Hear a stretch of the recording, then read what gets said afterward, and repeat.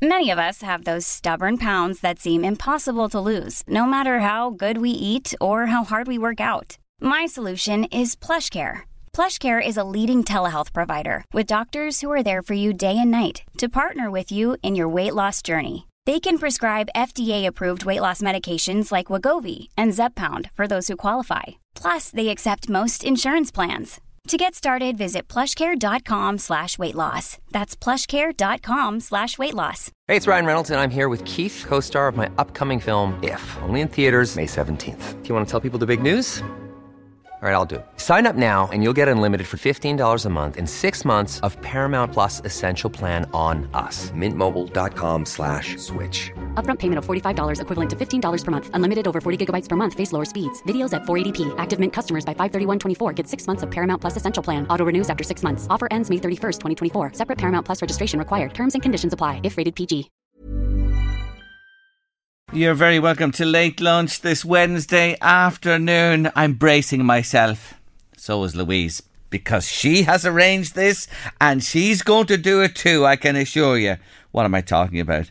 We're going to taste snails. Escargot on the show today. Yes, Peter Monaghan from Innis Escargot is with us, and he's preparing the snails fresh here in LMFM's kitchen, and we're going to taste them on the show today. Wish me luck. I love me food. I really do love me food. But snails, escargot, we'll see where that goes. Peter is with us on the show after 2. Don't miss that. It's surely worth finding out how we get on. Andrea Marr is in the house today. She's author of the brilliant bestseller, No One Saw a Thing. She's just fantastic, a very good friend of ours. And more besides coming your way. My top 5 countdown continuing, and other guests too. If you want to get in touch with us on Late Lunch, 086 1800 658 by WhatsApp or text. We love to hear from you. And you might want to comment on our first item on the show today, because yesterday the government approved plans to ban the sale of vaping products to under 18s. It's set to become law in July. First up today, what's it mean to the schools? School Principal John Halpin from St Oliver's Community College is with me on the line. Afternoon, John. Hi, Jerry. How are things? Not so bad. John, what do you make of this? You don't allow vaping, do you, in the school anyway? No, we don't. No, we consider it right from the very outset to be a tobacco-based product. So we adjusted our policy to keep vaping out as well as tobacco-based products, and we battle that. We fight that battle all the time. And what do you mean fight it? Do they try to vape in the school? Do they take vapes in with them and try to use them? No, we've had odd instances now and then, but thankfully it hasn't really grown to be a significant problem. But there are teenagers who will try and see how far the boundaries can be pushed. But we have a no vaping policy, and lots of coverage and lots of supervision in the school to make sure that it doesn't happen. Do you welcome this, under 18s, no sale to under 18s? Yes, I do, Jerry. Very much so. Anything we can do to promote the health of our young people is exactly what we should be doing. And I very much welcome it. I actually feel that we had gone to a stage where we had broken down the myth of smoking, and it became less fashionable, right down to about a handful of people that we would have seen smoking, and then vaping has come in and been seen as a little bit more fashionable, and you can see the increase in vaping among young people at this stage, inside and outside of homes and schools, and you can see it downtown and places like that as well. You can see the popularity of it rising. And I just see the Irish Heart Foundation today are saying that research conclusively points to the scenario that teenagers who use e-cigarettes are up to 5 times more likely to start smoking compared to those that don't. You know, so that's an interesting finding from research that has been carried out. Do they, burst to get out the door and vape when class is over, or do they take a last drag before they come in? No, not really. It's not really the way it seems to work. It's more of a habit thing there that you would see. You see some young people, particularly on the way to school and the way home from school, just casual vaping is the way I'd probably see most of it, to be honest. But I think as well as that, Jerry, that young people are certainly a lot more health conscious than they have been. They're into healthy eating, they're into their fitness, and we just need to make sure that we take away these sort of temptations as well. I see as well the law is going to curb advertising of e-cigarettes in the vicinity of schools, which is good too, and ban their sale from vending machines. Isn't it funny that you say that? They're into, their fitness, they're aware of what they should eat and eat properly, their weight, things like that, and yet this thing can be very pervasive. It can, but there's always a room there for kind of fashion to kick in. I think is the way to do it, and fads to kick in like that, and become established. There's very heavy advertising behind the whole vaping process. You can't go into a shopping centre or even walk down the streets without coming across vaping shops selling these things, and it's quite pervasive, and that doesn't help if it's seen as something that's negative towards the health of any young person. Anyway, thanks for joining. I wanted to get your opinion and views on this. Good luck with the exams. You're all set. We're all set, Jerry. Yeah. We're just trying to keep things as calm as possible, and looking forward to it. And the students are reacting well and are well prepared. And we wish all students well in the coming weeks. We realise it's a tough and stressful time, but hang on in there, and it will work out the way you want to, and very confident about the young people and to succeed and carry us forward, Jerry. So really looking forward to it. Yeah, may I join in those good wishes to all students sitting state exams at this time, and good luck to you all, and keep it calm, as John says, and collected. You'll get through it, that's for sure. John, thanks for taking our call today. Always appreciate it. Take care now. Bye-bye. That's John Halpin there, Principal of St Oliver's Community College. They have 1,515 students in that school. It's the equal biggest second level school in Ireland. It's some school population, it really is. Apologies for the line there, a little bit dodgy on and off. John Halpin mentioned retailers there. Let's talk to representatives of the retailers. Keegan's Newsagents in Carrickmacross, a busy spot. Philip Keegan joins me. Hi, Philip. Hi, Jerry. How are you? I'm good. First off, again, same question to you. What do you make of this law? I think it's about time. It's something that should have happened years ago. I think the state is late in coming to the party with this is concerned. I feel that, as John mentioned, it's a tobacco product. He's dead right. It's a nicotine-based product, and it should be regulated. And I wholeheartedly welcome it. Good on you. And, from your point of view, just this law is going to be law. This proposal is going to be law, should I say, in July. You won't be able to sell to under 18. So you require ID from somebody coming in, buying a vaping product then. Absolutely. But the thing is, you see, Jerry, is that we've required ID from the start. We've been selling vape products for, 6-7 years now. It's become a huge part of our offering. And we have always insisted on ID, and I think you'll find that with most licensed retailers that they do, and that's the point. It needs to be regulated. John also mentioned the point there that it's advertised heavily. Any shopping centre you walk into, that you see vaping stalls just set up overnight practically, and that's because it's so popular, but they're not regulated at all.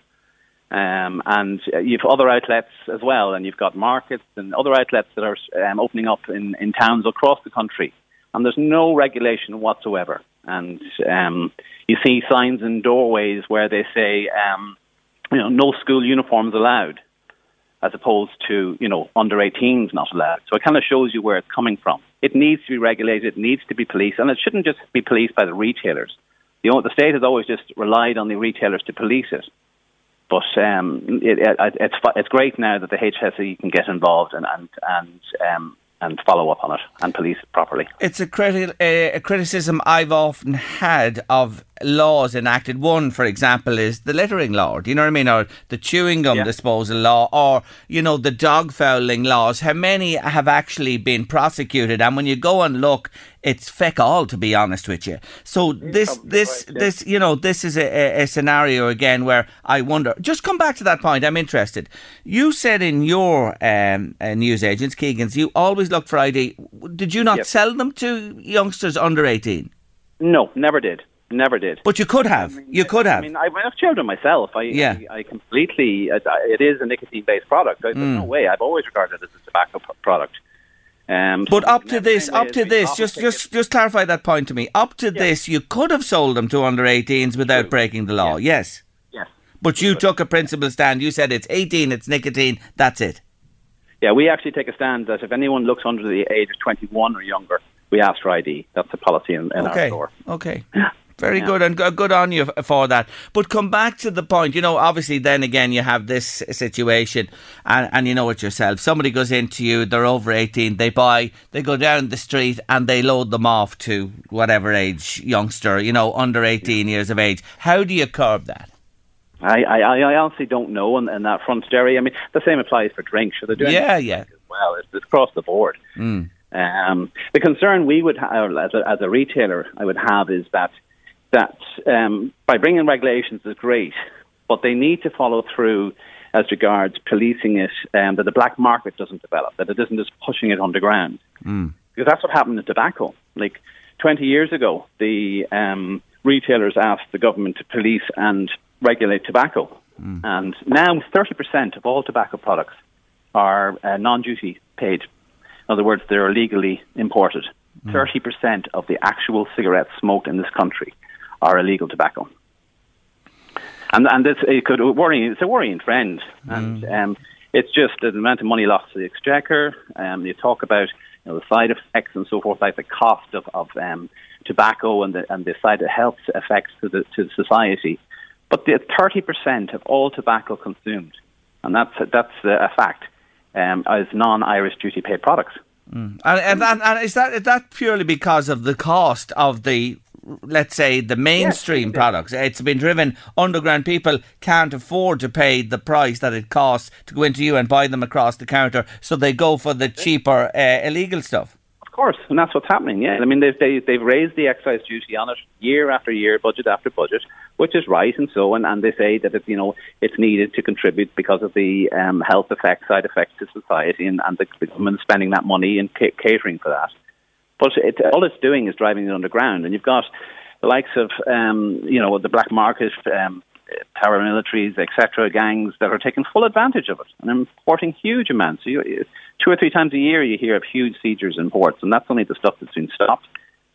And it's crazy. It needs to be policed properly. I mean, it is a legal product. I'm talking about bringing general terms. I mean, I'm just scared that vaping the same thing will happen. Just be driven underground.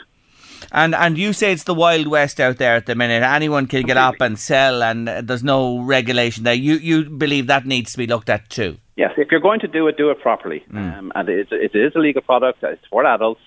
There is a market. There's a huge demand for it. There's no question about that.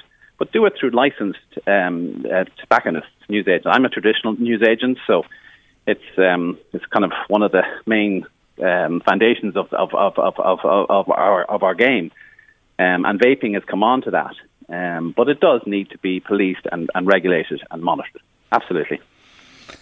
It's again back to the whole thing, of resources and nailing this down, as I mentioned a few moments ago as well. That's what I just wonder about. And it's all right bringing in laws, but at the end of the day, policing and enforcing them and all that type of thing certainly comes to mind. In terms of your business and vaping in general, the demand, John was telling me there, in the school there is an element of demand, and I suppose to put a figure on it, what do you see? Is it big with young people vaping? I wouldn't say it's big specifically with young people per se, but again, they know they can't get it in our store, so I can't really judge that per se. But I can tell you it's across the board, and people without question are using it to get off cigarettes. I mean, you only have to look at the NHS in England. They encourage if you're a heavy smoker, go to vaping. That's what they're pushing towards. Now, I know the verdict is still out as regards the health implications, but the NHS is advocating go to vaping if you have a nicotine habit and wean yourself off, and it does allow for that in the sense of the different strengths of of the nicotine levels. So you've got the highest nicotine strength in it is 18, and it comes back to 12, 6, 3, and 0. So you can, if you get into the habit of vaping or whatever, you can wean yourself off the nicotine by doing that. So it is beneficial, I would imagine. Yeah. Like I say, I know the verdict is out and there's different scares as regards the long-term side effects. But I think the EU do control these products. They are everyone's saying it's kind of a free-for-all. Nothing is allowed to be sold within the EU unless it's passed certain tests. Yes. So it is regulated to some extent. Yes, and on the legal side of things. Philip, listen, thank you for joining us. I do appreciate your viewpoint from the newsagent's perspective. Thank you. Thanks, sir. Bye.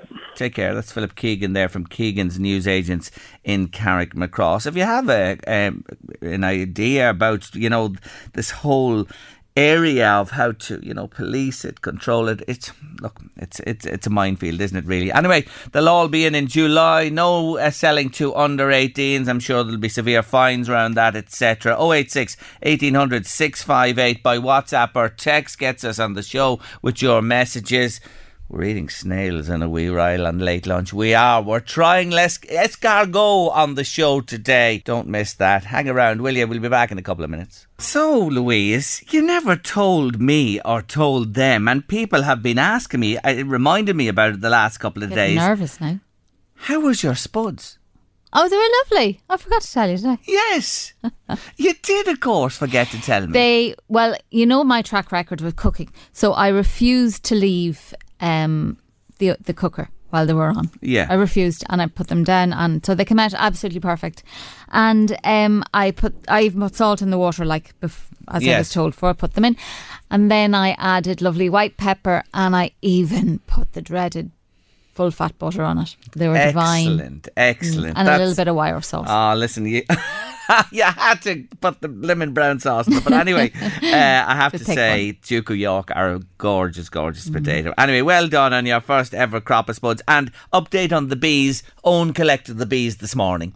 Very early, I believe. 6 a.m. Oh, wow. He was there, 6 a.m. I was Did up you at 5. want to catch them before they were awake? Yes, wanted to get them, you see. Really? Yeah, because you see, they stay in the hive and they don't go out until the temperature comes up a little. They can't tolerate cold temperatures. Now, it's not that cold these mornings, I know, but there was no activity around the temporary hive and he just arrived and took it away, and they're gone to a new home now, more than 2 miles away from my place, because if it wasn't, they'd home back to my back garden. Has to be beyond 2 miles. So he's away with them, and he told me early. How do they know what to not mind? Oh, it's just the home, and I know inside magic. them. It's just nature for you. It is magic. And you know what he was telling me? He was up from 4 and over RD way to pick up a swarm. Wow. This morning, just shows you bees You'll are swarming. Probably be asleep now. Oh, I feel like doing a little bit of that myself at the minute, but you just can't. I have to keep going till 3:30 at least. But anyway, my bees are on the way. Oh God, we'll all be paying more for our petrol and diesel from midnight tonight. Petrol up 6 cents a litre and diesel 5. The government are clawing back. Do you remember they reduced the duty on the excise duty on the fuel?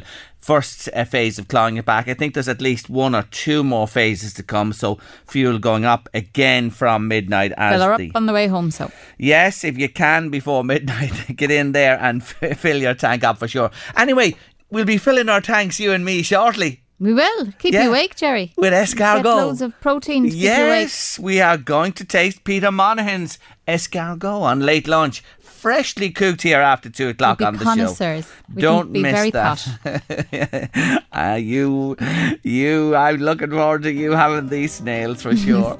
Anyway, news and weather on the way at 2 o'clock. And don't slip away anywhere. Stay with us to see how we fare out. know how I adore my food. I really do. I love me grub. I have to say, it's just something. It's always been like that from I've been a little fella.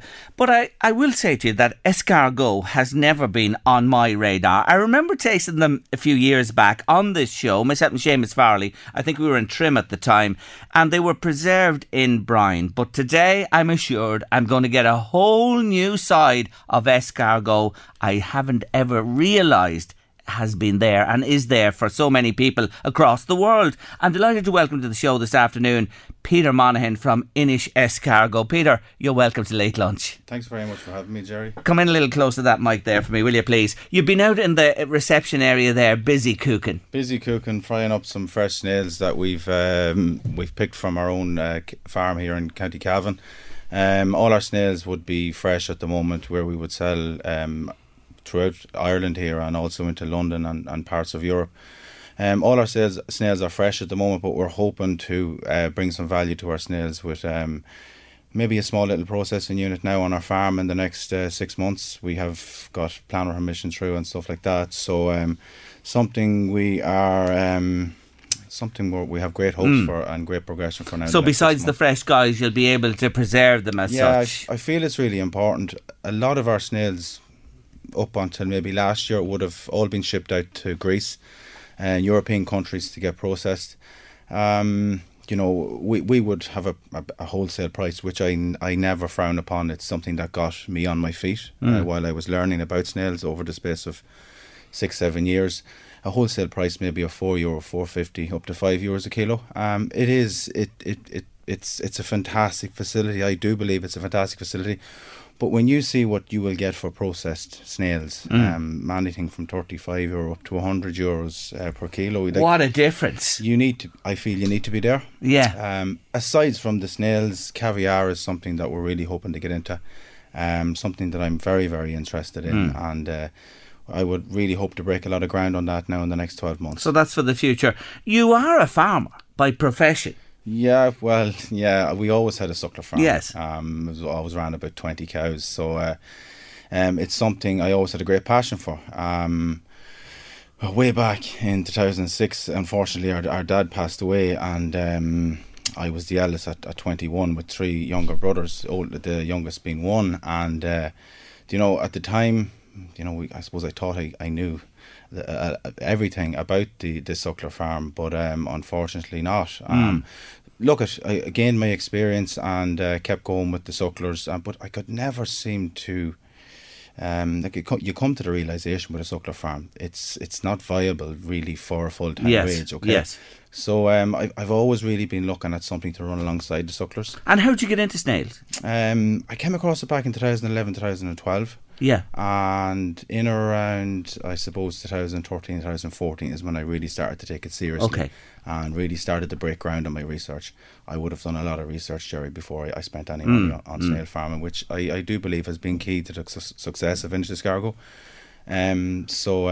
Since then, it's been good. It has been really, really good. Yeah. Tell me this: how many snails would you reckon you have on your farm at this point in time? We would have, out of our breeding room, there came about 3 million snails. Okay. We don't keep all them for ourselves. We keep about 1 million snails for ourselves, which would equate to about. If you base it on an 8 to a 12 gram snail, you should be talking anything from 8 to 10, 11 tons. Okay. That's a lot of snails. Yeah, a lot of snails. Isn't it? It's a lot of work. Yeah, a lot of work. So it's a lot of work, Yeah. Anyway, you've been out, as I said there, in reception. You've been out in reception cooking up snails for us. You know what I mean? I don't think he wouldn't let me into the kitchen. I don't think so. The reception was good. Yes. You have some snails cooked there, sitting beside you. I do, fresh from the farm. Something I'm quite proud of. We've put a lot of work into these snails. The snails you see here at the moment are actually they're born, bred, reared on our farm. So something I'm really, really proud of, and I'm looking forward. I always look forward to, I suppose, getting people to taste our snails. I'm going to give you one here now in a small cupcake tin. Louise, as this was Louise's idea, Louise is going to... She's going to have one now in a minute. She's actually she's on camera work here at the minute. So this snail I'm going to eat here, look, Here he is. Look, folks, there he is. There's my snail. Look at him. I'm going to taste him now. Tell us how you prepared him. I would have harvested these snails September, October last year, okay? Yeah. When I harvest them, I bring them into our special polytunnels where we would purge our snails. So that's a complete cleansing of our snail. Yes. Now, keep in mind when you're eating our snails are under a complete controlled diet. So from start to finish, our snails are on vegetation we will give them, and on special food, organic food we give them. Okay. So we know exactly what all these snails have eaten. That's very, very important. When people, I suppose, think of a snail, they think, I'm not sure about that. But the thing about a snail is, I can almost guarantee is an awful lot healthier than most foods people will be eating in every day. You look at shellfish. When shellfish first came to Ireland, the way we used to look at that, I can see snails being no different.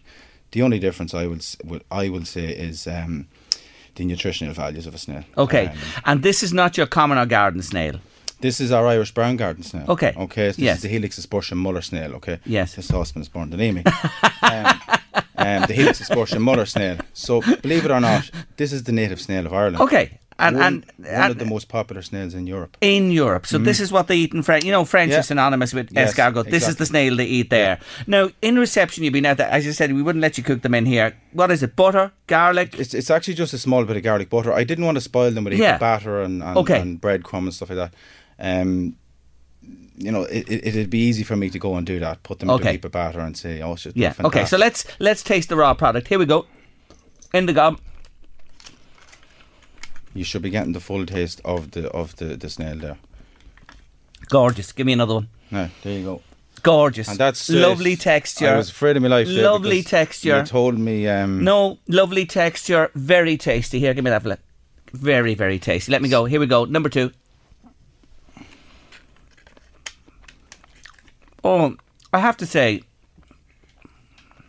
it's beautiful. I'm really surprised. I'm beautiful. Yeah. Beautiful. I honestly say that to you. I'd go again, no problem. I'm surprised you're saying that because you did tell me you weren't too keen on them before, so I'm delighted to hear I take it back. I'm delighted now, to hear that. Now, Louise, swap hands there, Louise. Give me that there. Hand that over to me. Now, I blanched them this morning and took them from the shells.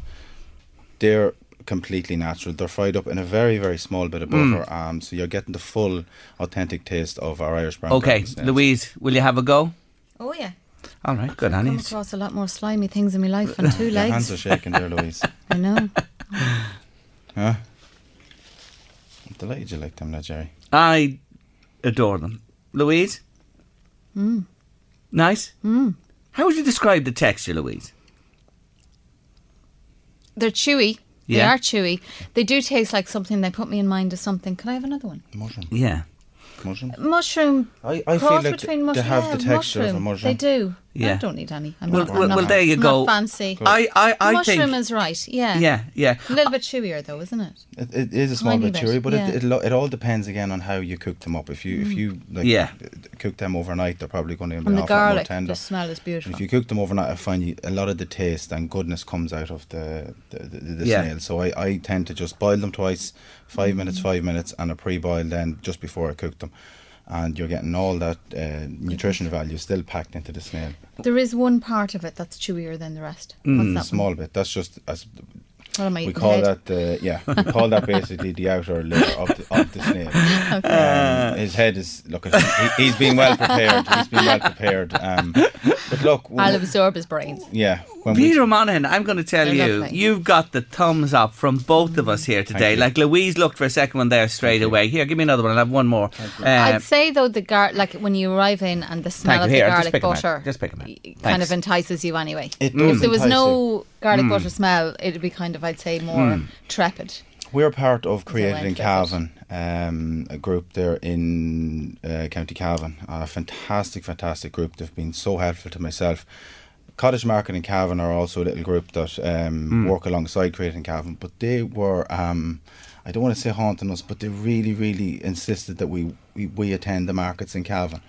I was really afraid because obviously we're going to our local town and we're serving snails. We're not serving bacon. We're not serving chicken. Yes. We're serving snails, and I was a bit nervous of the feedback we might get from that.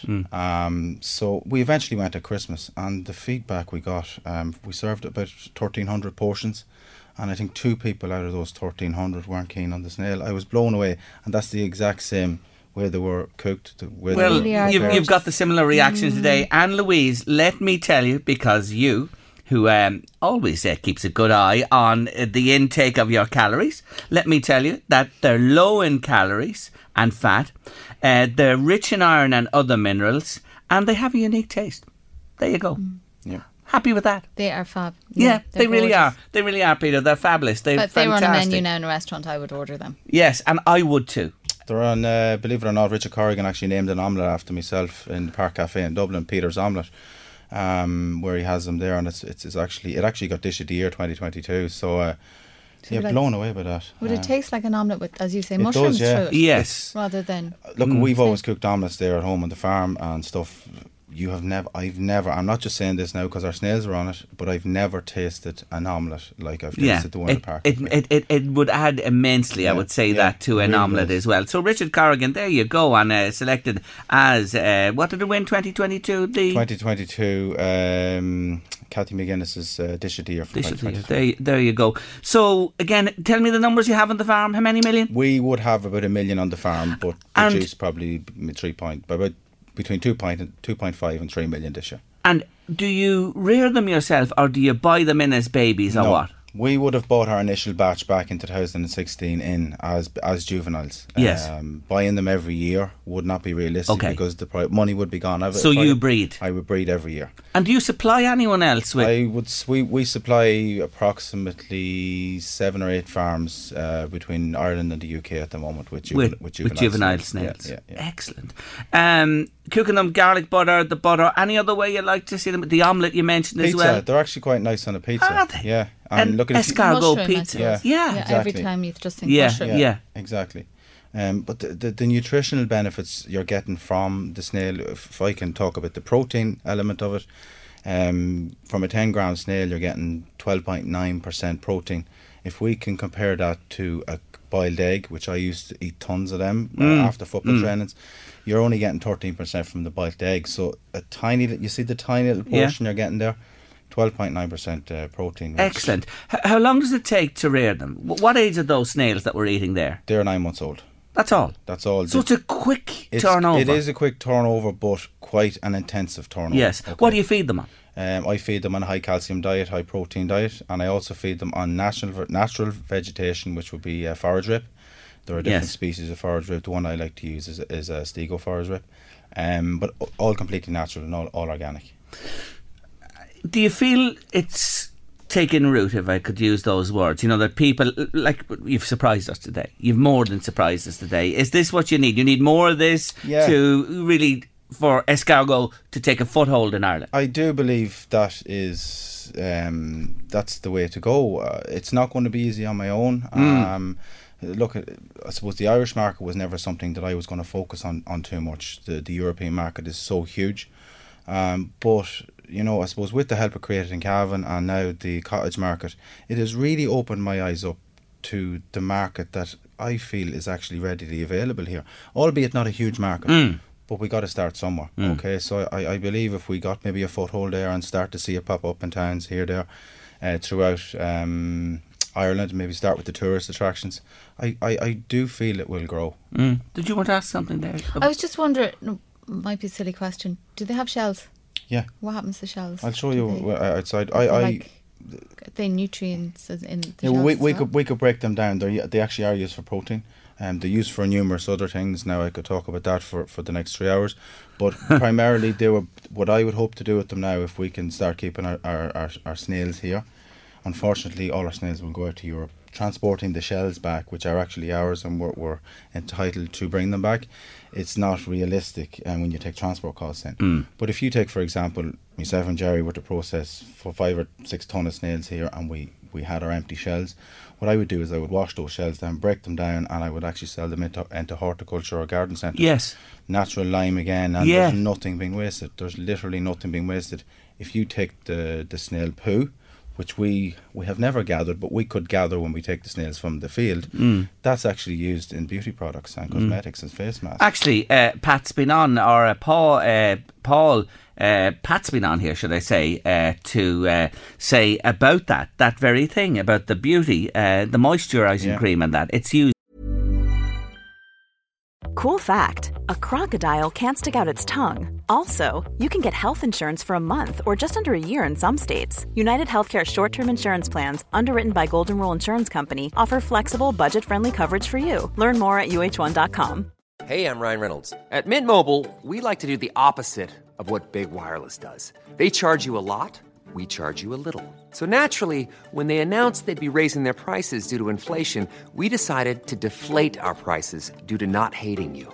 That's right. We're cutting the price of Mint Unlimited from $30 a month to just $15 a month. Give it a try at mintmobile.com/switch. $45 up front for 3 months plus taxes and fees. Promo rate for new customers for limited time. Unlimited more than 40 gigabytes per month. Slows full terms at mintmobile.com. There's never been a faster or easier way to start your weight loss journey than with PlushCare. PlushCare accepts most insurance plans and gives you online access to board-certified physicians who can prescribe FDA-approved weight loss medications like Wegovy and Zepbound for those who qualify. Take charge of your health and speak with a board-certified physician about a weight loss plan that's right for you. Get started today at plushcare.com/weight loss. That's plushcare.com/weight loss. plushcare.com/weight loss.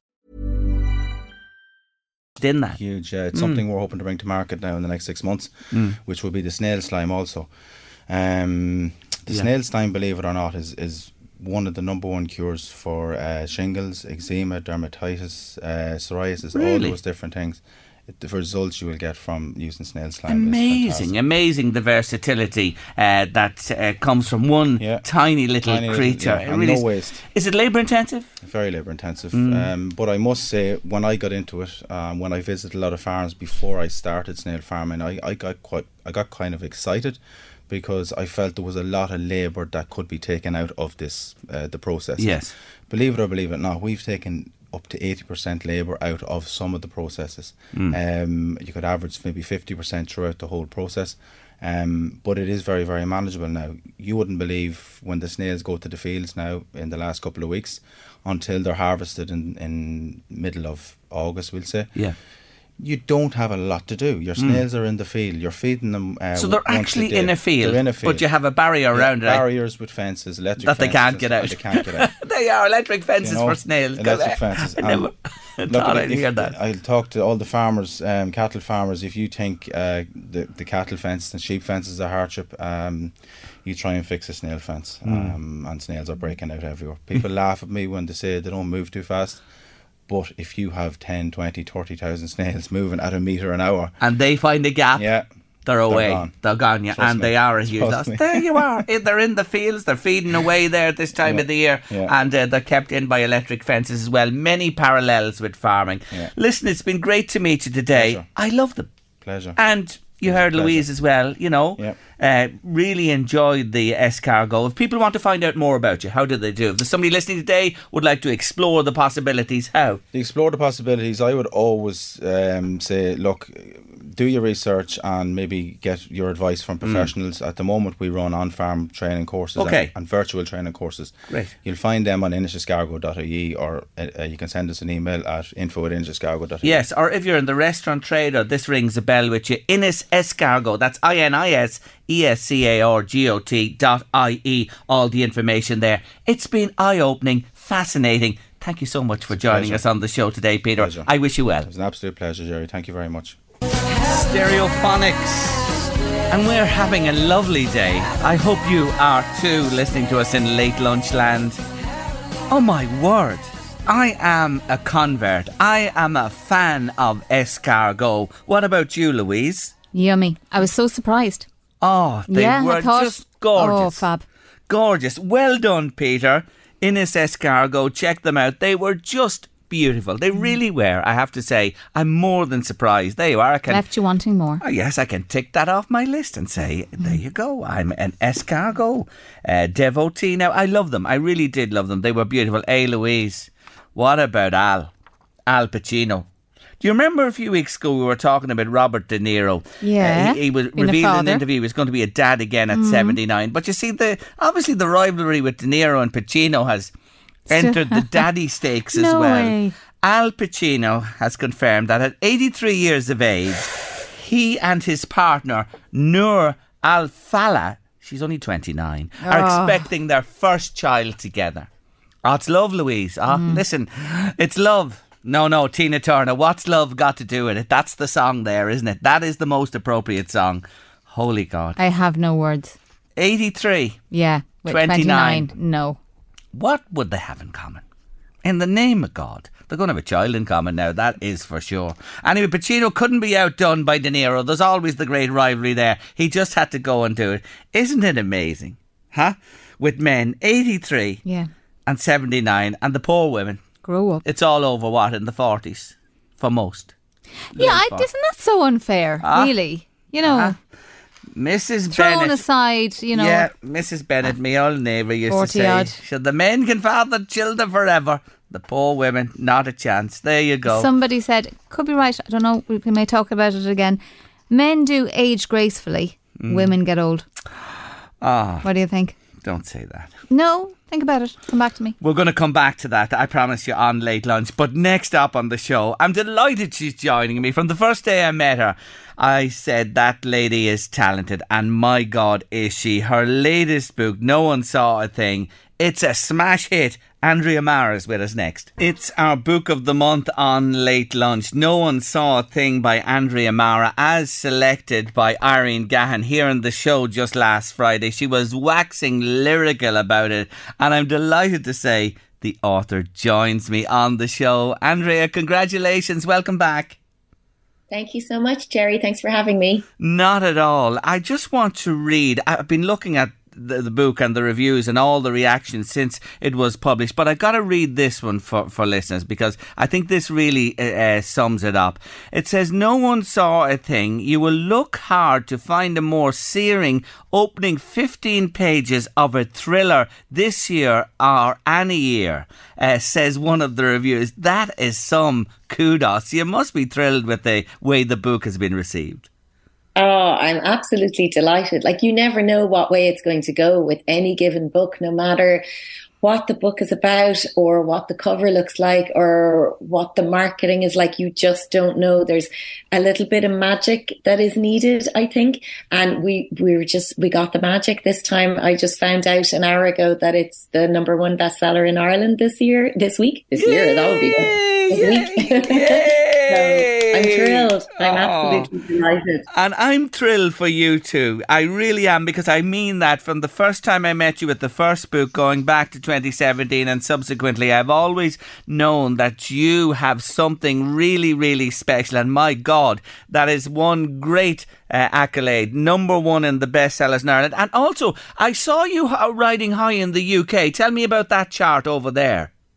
Yeah, so the hardback chart, so obviously UK's bigger market, and, you know, of course you have to sell a lot more books to chart over there, but it did get into number 15 in the UK hardback charts last week, so I was absolutely delighted with that. I'm thrilled with all of it, with how it's going. Now, tell us, we reviewed the book here last Friday with Irene, and, it is gripping from start to finish. She says you just could not put this book down. She read it right through. She couldn't leave it away. Where did you come up with the concept? And just to remind listeners, it is about a mammy with her 3 children trying to board a train in London. The 2 wee girls go ahead, jump on the train, the doors close, and she's left on the platform with the little boy, and the girls go on to the next station, and ultimately when she gets there, there's only 1 girl there, not 2. Where, pray God, did you come up with this?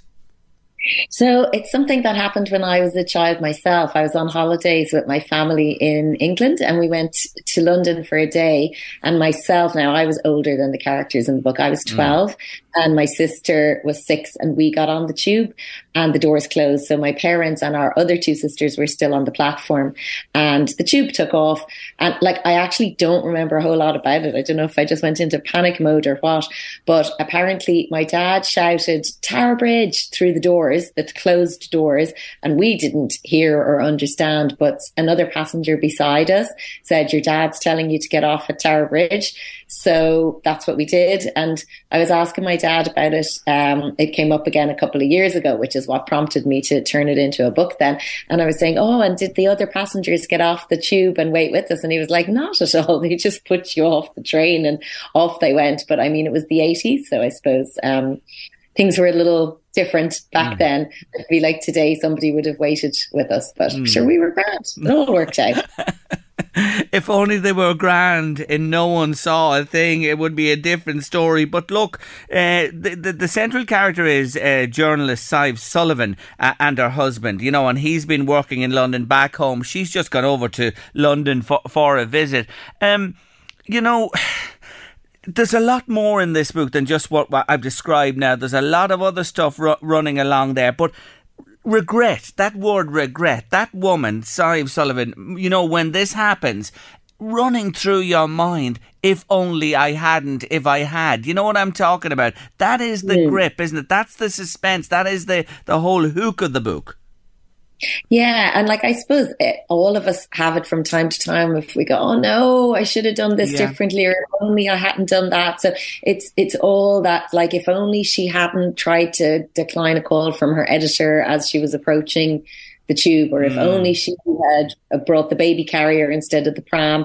And I'm sure we've all had that experience where something goes wrong and you think, oh no, if I had just stayed home that day, or if I, you know, hadn't taken the car, I wouldn't have had the puncture, whatever the case may be. But I think, you know, in life, I remember doing a course one time and the course facilitator was like, never let yourself say, I should have, because she's just like, you didn't. So you can't live with I should have, and the if onlys. You just have to accept that you didn't do it and move on, which I try to think about, but it's not always easy. Shoulda, coulda, woulda. Tell me about it at times in my own life. But look, to develop, you know, you say you go back and you dip into your own life, which you have with some of the other books as well. But to develop it on and bring it right through, and I don't want to give any more away, I just want people to get this book and absolutely do what most who are reading it do, not stop from start to finish. To develop it through as a story to the end, the challenge in that, you know, how does that come to you? You know what I mean? Had you that picture in your mind of how you had the beginning, but the conclusion? So at the start, I only had the beginning, the premise. So like, if a child went missing, why does the child go missing? Where is the child? What's it all about? So I had to, that's the time consuming part. So I probably spent a good 2 months poring over that, trying to figure out why the child went missing, what age the child is, did someone take her, what's going on. And for me, that's the long part, the plotting it out, the thinking about all of that. Other people do it differently. They would have the premise and they would just start writing and see where it goes. But yeah, we're just all different. I need to know why the child went missing, because I would be afraid I would meander along writing a story about a missing child and then get to the end and go, I don't know where the child is or who took the child. So I had to work all of that out in advance. And of course, parallel to that, it is a reunion happening, and there are people that this woman, Sive Sullivan, is meeting for the first time that her husband worked with in London, and there's an undercurrent and plot there running in parallel. To knit those together, you know what I mean? That's the skill, isn't it? To bring, you know, them together and it's cohesive and makes sense to the reader. Yeah, and like, that's also the really enjoyable part, because I needed to have these side characters who are slightly exaggerated version. So, your main character probably needs to be a normal, relatable person that readers can believe in and root for, but you can have fun with your side characters and make them a bit more extreme and a bit, the kind people would send me messages going, "Oh my God, your character, Nita, she is such a terrible person. I can't stand her." And I love that because she's fictional, but it's, people are like, "Oh my God, she's so annoying." And so I find that the fun part. And I was conscious too that it would be hard to write and hard to read a story that was just 100% set in the present moment where the child is missing and you're inside Sive's head the whole time, because you can't even get to know Sive in that scenario if all she's thinking is, "Where's my child? Where's my child?" So I had to put in chapters from, say, 3 days earlier, 2 days earlier, so you can get to know the main characters in their normal everyday life before the child goes missing. Otherwise, I think it's just probably too intense to have the entire book about the search for the child. It works seamlessly, may I say. You don't distract at all from the main theme of the book. It segues wonderfully. I have to say that to you, having read it myself. Do you know what? Do you feel this? And I feel it, and I don't mean this in any disrespectful way. You're getting better and better and better.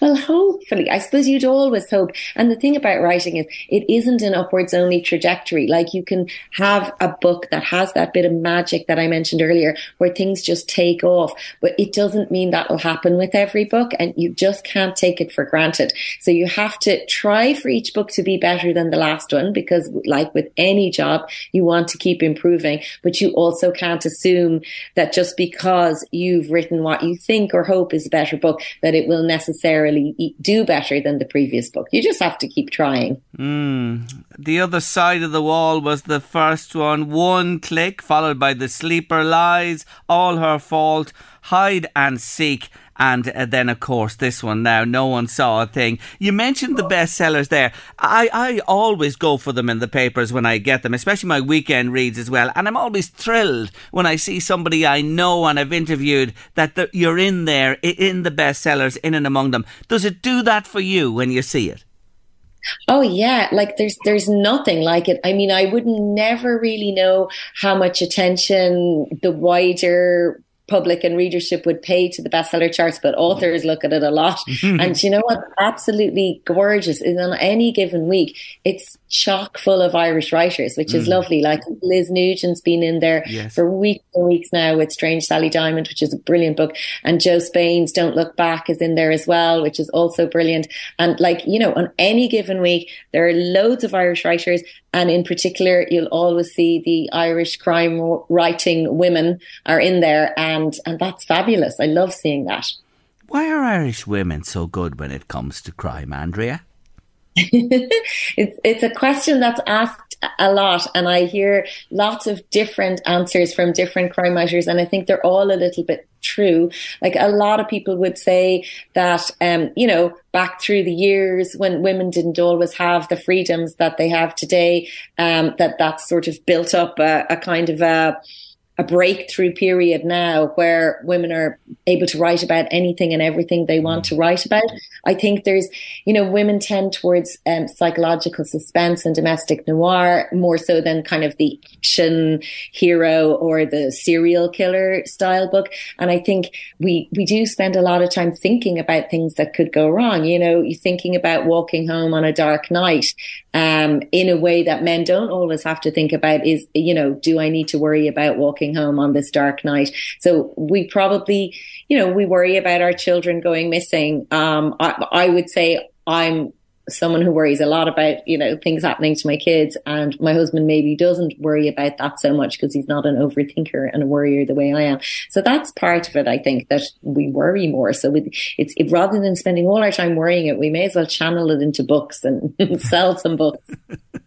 The public do look at those lists, by the way, just to reassure you. It's not just ye, the authors, that look at them as well. But maybe I'm a nerd, I don't know. No, I'm sure people do look at them because they look at them for guidance as well as to where they should go with their reading. But you are so right. To see all the Irish writers in there is a joy indeed. So here you are, top of the pile, and working on something else? I always ask you this. You must have another project on the go, have you? I do indeed. I'm right now taking a short break to do this chat from my edits on next year's book. So I think the blurb and stuff is all coming very soon, and there will be a title reveal soon. And all I can say is it's about an attic. Oh, we can't wait. We can't wait. I am so delighted for you. I really am. I'm thrilled for you. And the book is brilliant. I have to say to listeners today, it's brilliant. It's our book of the month. I've read it. I highly recommend it. I have a copy to give away in a moment to one of you out there. And a very tough question indeed. Not at all. How would I ask a tough question? Mr. Softy himself. Andrea Mara, No One Saw a Thing. Brilliant, brilliant, brilliant. Thank you so much for taking time to join me again. Thank you. Take care. Bye-bye. That's the wonderful Andrea Mara there. Would you like a copy of her book? I'll give you the question after this short break. The Late Lunch, brought to you by Blackstone Motors, Drogheda, Dundalk and Cavan. Save thousands when you order your all-new 232 Renault Megane E-Tech today and drive off with an electric vehicle bonus and SEAI grant. See blackstonemotors.ie. At House of Murphy Dundalk, we have the right piece of furniture for every room in your house. Call in and see our extensive range of beds, slide robes, dining, living room, sofas, unique brands and much more. Plus, we offer free delivery and assembly. See for yourself. Call today to House of Murphy, Church Street, Dundalk. Summer evening racing at Fairyhouse on Thursday the 1st of June, Friday 9th and 16th of June and Wednesday July 12th. Top class flat racing, barbecue, live music and guaranteed electrifying atmosphere. Grill and chill summer barbecue, just €59 per person, including admission, barbecue, drink, race card, betting voucher, shared table and live music. Book now at fairyhouse.ie. Gather a group and come racing. What could be better than a weekend? A bank holiday weekend. And there's one coming up very soon. So how will you make the most of it? Family picnic, break out the barbecue and invite a few friends round. Maybe just chill at home. Whatever you decide, stock up first on all your entertaining essentials with a visit to the Keys Newry. You'll find we've got great brands, great value and great choice. In fact, everything you need for a bigger, better bank holiday weekend. Sailing out of port with Stena Line. Sarah thinks this is travel how it ought to be. Bob's more like lounger with a view, check. Glass of something chill, check. I'm not budging till we get to the other side. And Charlie settling down in her cabin for a wee snooze, thanks. From dedicated pet cabins to comfy lounges. Start your summer with Stena Line. Lavi GAA presents Summer Carnival 2023. 3 nights of the very best in Irish country music with some of Ireland's biggest stars at the Virginia Show Centre, County Cavan. Friday, June 16th, Robert Mizell and Mike Denver. Saturday, June 17th, Rhythm and Sticks and Tumbling Paddies.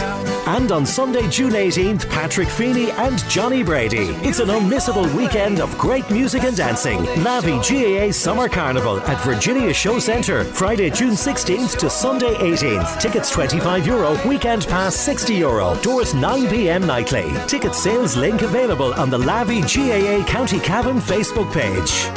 Phoenix Waste, locally owned waste collection service in the Dundalk and Mid-Louth areas. An unbeatable 3 bins for just €20 per month. Free glass collection available. No contracts, no hassle. Go to phoenixwaste.ie for more. That's phoenixwaste.ie.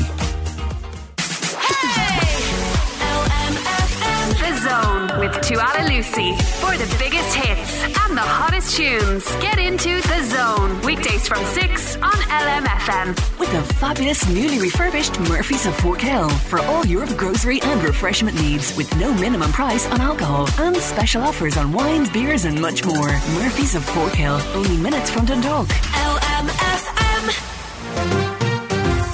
The Late Lunch, brought to you by Blackstone Motors, Drogheda, Dundalk and Cavan. Save thousands when you order your all-new 232 Renault Megane E-Tech today and drive off with an electric vehicle bonus and SEAI grant. See blackstonemotors.ie. Number 1 in the Irish bestsellers. It's Late Lunch Book of the Month. Isn't she lovely, Andrea Mara? It's called No One Saw a Thing. It's a brilliant, brilliant book. I have a copy sitting beside me here, brand new. I want to give it to one of you. 086 1800 658. WhatsApp or text me now. 086 1800 658 by WhatsApp or text. The answer to this question: in which city is Oxford Circus Underground Station? In which city is Oxford Circus Underground Station? It's in the book. It's simple, that one, isn't it? It's not easy. It is easy. It's very easy. Oxford Circus Underground Station. In which city is it for the book? 086 1800 658 by WhatsApp or text. June Bank Holiday weekend is imminent, and the Carrickmacross Street Festival is back from this Friday right through to Bank Holiday Monday with lots of entertainment and events. As ever, there's a fantastic programme with something for all of the family, including an opening night parade on Friday evening at 7 o'clock. There's kids' entertainment, street markets, and a brilliant music lineup, including tributes to Queen and Paolo Nutini, Rula Bula, and the wonderful Philomena Begley is there too. For more information, log on to carrickmacross.ie/festival. That's carrickmacross.ie/festival. Louise, we were talking yesterday about my wife being very, very lucky the day before when it came to crossing at traffic lights. We were. In Drogheda. How is she now? Oh, she's all right. And I told you she was badly shook up by it. And we got a fair reaction from listeners as well about road safety. But isn't it shocking to think that since we only spoke yesterday, there have been 2 more fatalities here in the northeast. One involving a tractor and young people in Cavan. It's shocking. Young girl has lost her life there. And the other gentleman walking between Castle Bellingham, I think, and Annagas on that road there as well. Another Pedestrian as well. My God almighty. It's really, you know, you hear about these and they become commonplace. You know what I'm saying? Years ago it used to be, and there used to be pages about the person that died, but not now. It might get a few paragraphs. Not now at all. You know what I mean? And, oh my word, it's just... I say it again, we've got to slow down, pay attention, be careful whether you're a road user or a pedestrian or whatever. My God almighty, please do. I just appeal to you to please take care and take heed of those fatalities. Lord, rest them all. 5, 4, 3, 2, 1. Counting down the top 5 songs from this week of yesteryear. And today it's... the number 3 from this very week in 1997. And it was brought to us back then by British trip-hop group called Olive. It's from their debut album called Extra Virgin, which they released in 1996. And they actually first released this song in August 96. It didn't do much, but in 1997 it was certainly picked up. And guess what? Number 3 it is today in our countdown. It actually made it to number 1 in the UK singles chart. Do you remember it? Here it is, our number 3 from this week in 1997. Olive, and You're Not Alone.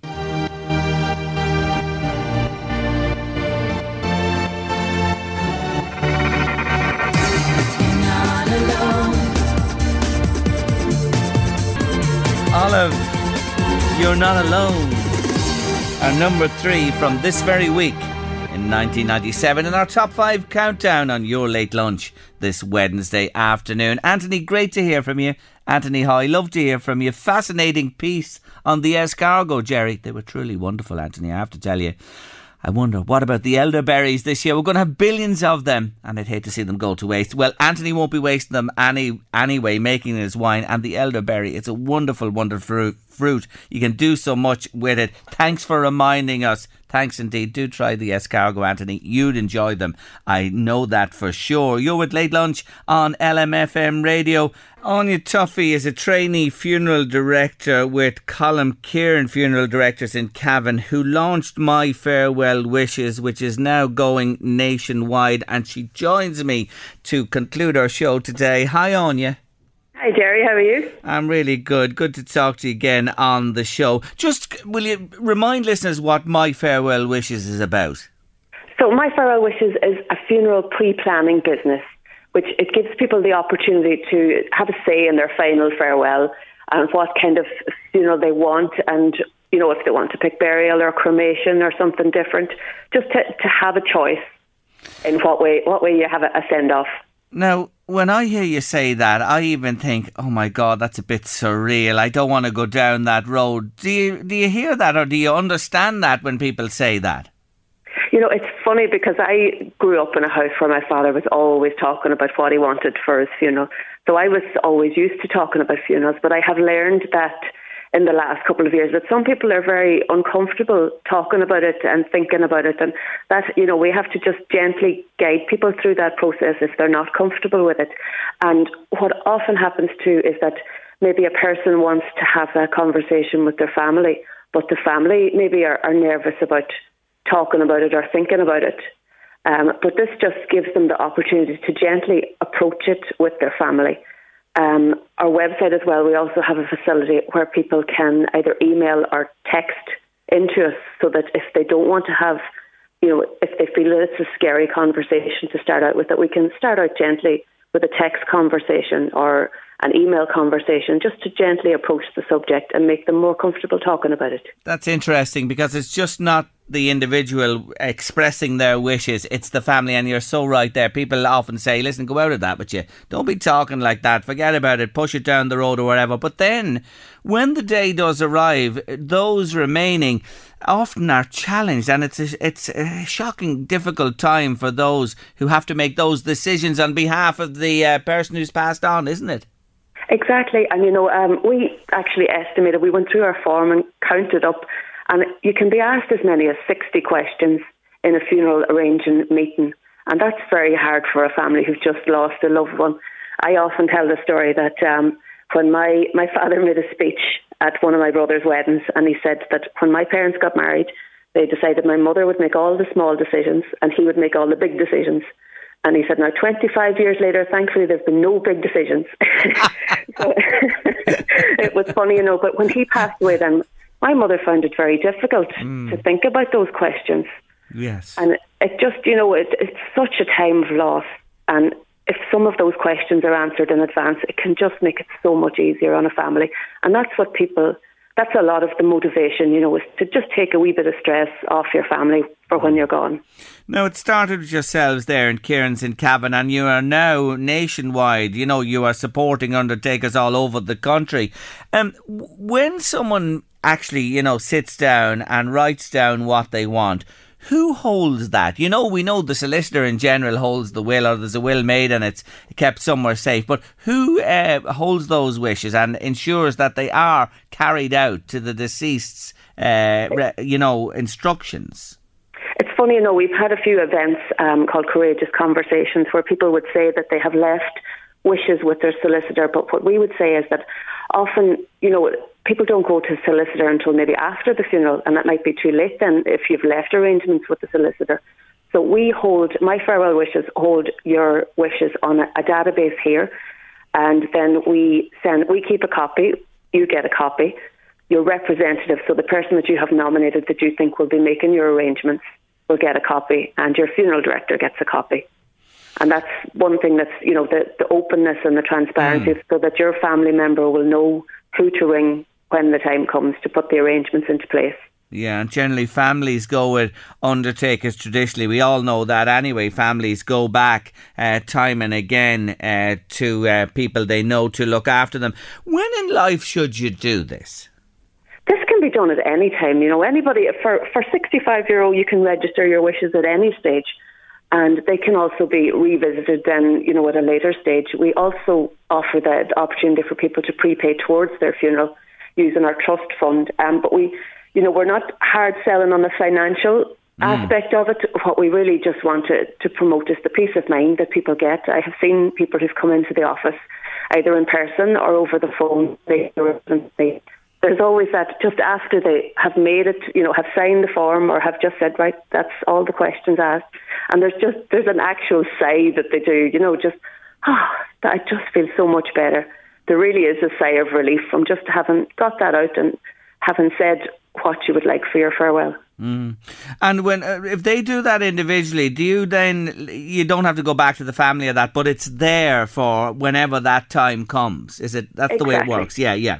So the family will have a copy. The funeral director will have a copy. Okay. So you do engage the family when somebody does this with yourselves, even if they do it on an individual basis. You will still go back to the family with it. Exactly, because it's important that someone knows, especially if there's been a prepayment. You know that the family will know that a prepayment has been made through a certain funeral director, just in case they might choose somebody else when the time comes, especially in the cities or that. So we want openness about what has been arranged and what has been paid towards or not. My Farewell Wishes, it's called. How do people get in touch, or do they go to the local undertaker directly to you, or what? They can do either. We have our website is up and running now, myfarewellwishes.ie. We have a list of our partner funeral directors. You can get in touch through the website, through social media, all sorts of different ways. We're very easy to find on a Google search now, thank goodness. Very good. Anya, thanks so much. Take care. Thanks, Jerry. Thank you. Lovely to chat to you. Bye. That's Anya Tuffy there from Colin Kieran, Funeral Directors in Cavan, talking about My Farewell Wishes. We're going to say farewell to you now for today. Hopefully we'll be back tomorrow at 1:30. Do join us then. Eddie Caffrey's on his way with The Drive now. Wonderful music and more besides. Stay with us here on LMFM Radio. Have a lovely midweek Wednesday evening. See you Thursday. The Late Lunch, brought to you by Blackstone Motors, Drogheda, Dundalk and Cavan. Planning for your next trip?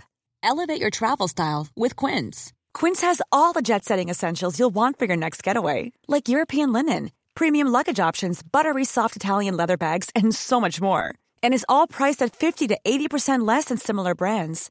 Plus, Quince only works with factories that use safe and ethical manufacturing practices. Pack your bags with high-quality essentials you'll be wearing for vacations to come with Quince. Go to quince.com/pack for free shipping and 365-day returns.